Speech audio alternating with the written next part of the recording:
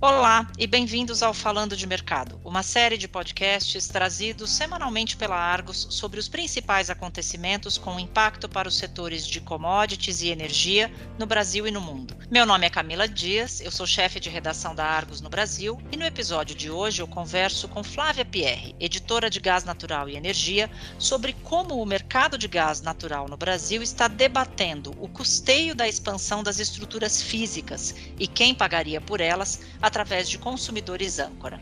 Bem-vinda, Flávia. Obrigada, Camila.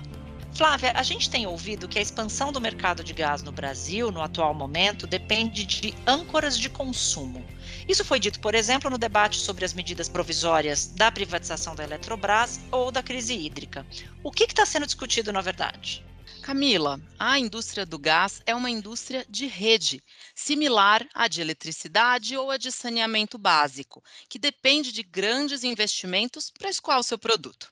Diferente do petróleo, que você invasa em barris e leva para o mundo todo, o gás é uma indústria mais local, com a produção perto dos centros de consumo, já que depende de gasodutos de transporte e de distribuição para chegar ao consumidor.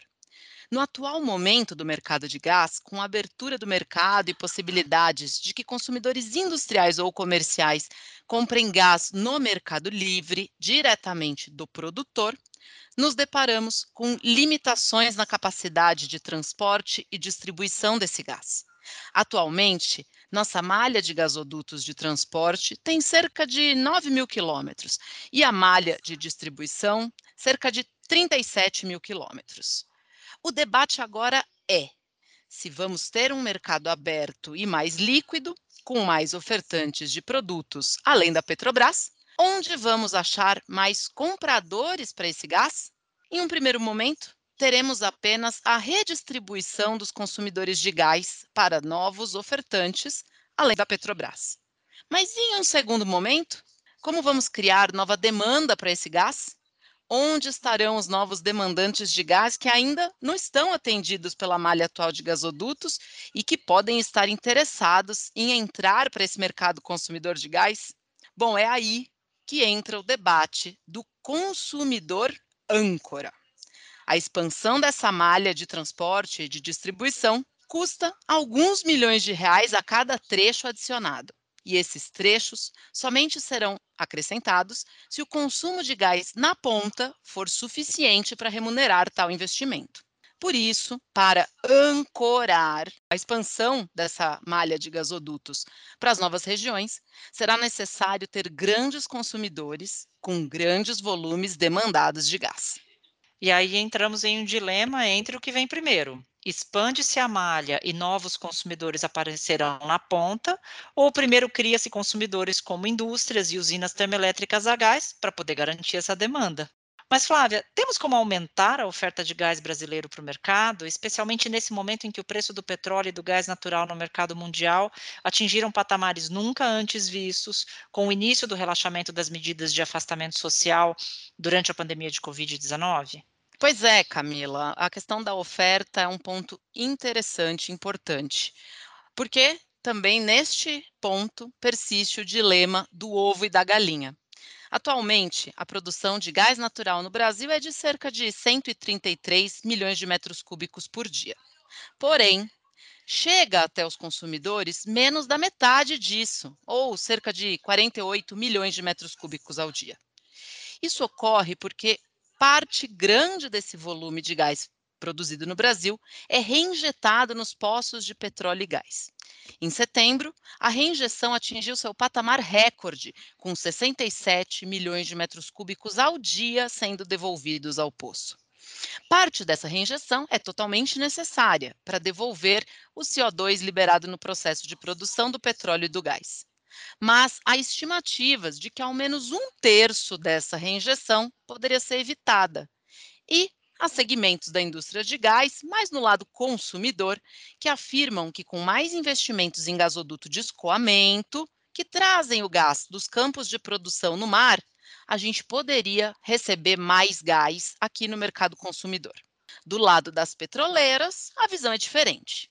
A visão é de que essa reinjeção tem todo esse volume por questões ambientais e ainda também para atingir a produtividade mínima obrigatória nos campos de petróleo, conforme os compromissos que foram assumidos na assinatura dos contratos de concessão. Isso porque, ao reinjetar o gás natural, se produz mais petróleo, dando pressão ao óleo. Em um momento em que o barril de petróleo está valendo mais de US$ 80, produzir petróleo parece um bom negócio. Mas, além disso, é verdade que faltam gasodutos de escoamento.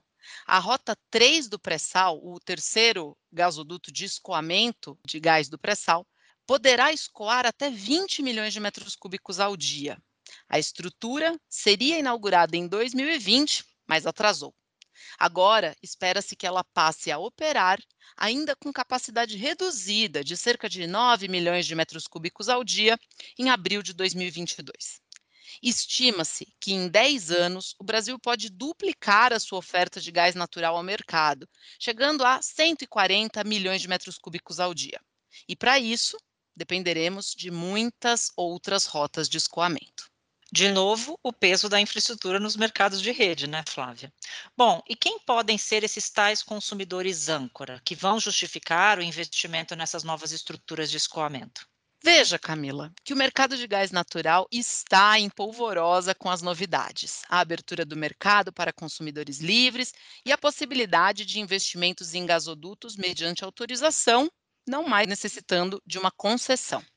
Em meio a esse frenesi, alguns segmentos da indústria vislumbram novas oportunidades de geração de demanda. Por exemplo, a expansão da frota de veículos pesados, partindo para modelos movidos a gás natural.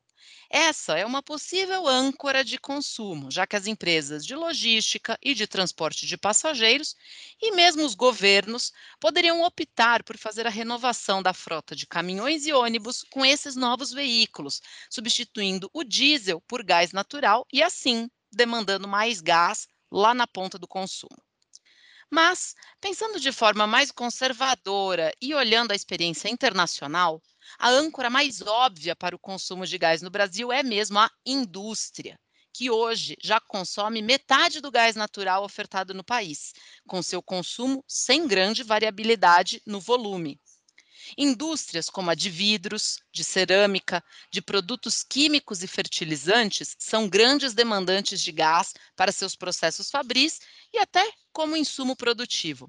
A siderurgia também está nessa lista.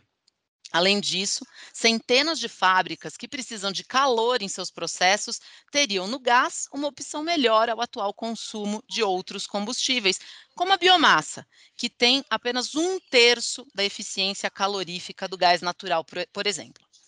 Com a abertura do mercado e com competição, essas empresas poderão atender sua demanda por calor para caldeiras e fornos de forma limpa e economicamente eficiente. Mas tem aí um desafio grande e que não cabe somente ao setor energético brasileiro. A indústria somente fará aumento de sua capacidade produtiva e fará novos contratos de gás se houver demanda por seus produtos, com o crescimento da economia do país. Em outros países, o consumo de gás residencial é uma dessas âncoras de consumo, com cidades inteiras em todas as regiões de um desses países alimentadas por duto de gás. Mas isso só é necessário em países com clima frio e necessidade de calefação. Não é a realidade brasileira. No Brasil, para a cocção, seguiremos usando o GLP, o gás de botijão, que chega de caminhão em 99% dos municípios do país. Por isso, também há quem debata se a geração termoelétrica poderá ser essa âncora de consumo de gás. Flávia, durante a atual crise hídrica, com restrições da geração hidrelétrica, aumentamos a nossa demanda por gás natural para geração térmica, que agora já chega a ser 30% da geração total. E o gás natural é metade dessa geração. A térmica pode ou não ser uma âncora nesse caso? Com certeza pode e é. Porém, Camila, temos de debater isso de forma pé no chão.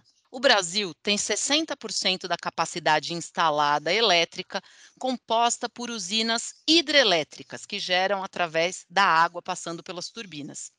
E isso seguirá tendo grande peso no país, porque essa é uma energia barata e considerada limpa.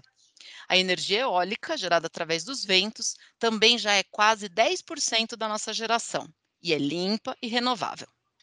Não vamos trocar essa geração por térmicas a gás, que apesar de ser um combustível da transição energética, que é mais limpo que o diesel, que o óleo combustível e que o carvão, ainda assim é um combustível fóssil. Porém, sabemos que precisamos dar confiabilidade para as fontes intermitentes de eletricidade, que são as elétricas sem reservatório, as usinas eólicas e as usinas solares.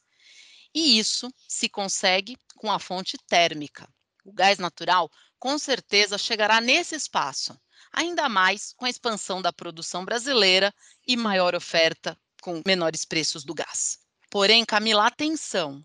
O Brasil tem a grande vantagem de ter um sistema elétrico quase que totalmente interligado. As redes de transmissão já estão instaladas ao nosso serviço. Com isso, a energia pode ser gerada em qualquer parte do país e ser escoada por essas redes. Isso significa que as usinas térmicas a gás podem ser instaladas perto do poço, onde já existe gasoduto de transporte, reduzindo o custo com essa nova estrutura. Instalar usinas em partes do país longe dessa rede de gasodutos geraria custos com essas novas estruturas que seriam alocados no consumidor de energia. E essa parece ser uma ideia de pouca eficiência econômica, Camila. Além do que, Flávia, a geração termoelétrica a gás será sempre mais sazonal, quando os reservatórios das hidrelétricas estiverem com os níveis mais baixos. Tudo isso nos ajuda a entender por que a indústria brasileira, nos seus diversos segmentos, tem e terá um papel tão importante na criação de um mercado de gás natural cada vez mais líquido e transparente, não é mesmo? Muito obrigada, Flávia. A gente vai seguir acompanhando de perto cada passo em direção a esse mercado aberto e cada vez mais líquido.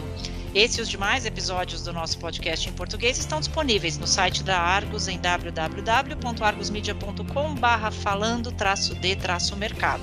Visite a página para seguir acompanhando os acontecimentos que pautam os mercados globais de commodities e entender os seus desdobramentos no Brasil e na América Latina. Voltaremos em breve com mais uma edição do Falando de Mercado. Até logo!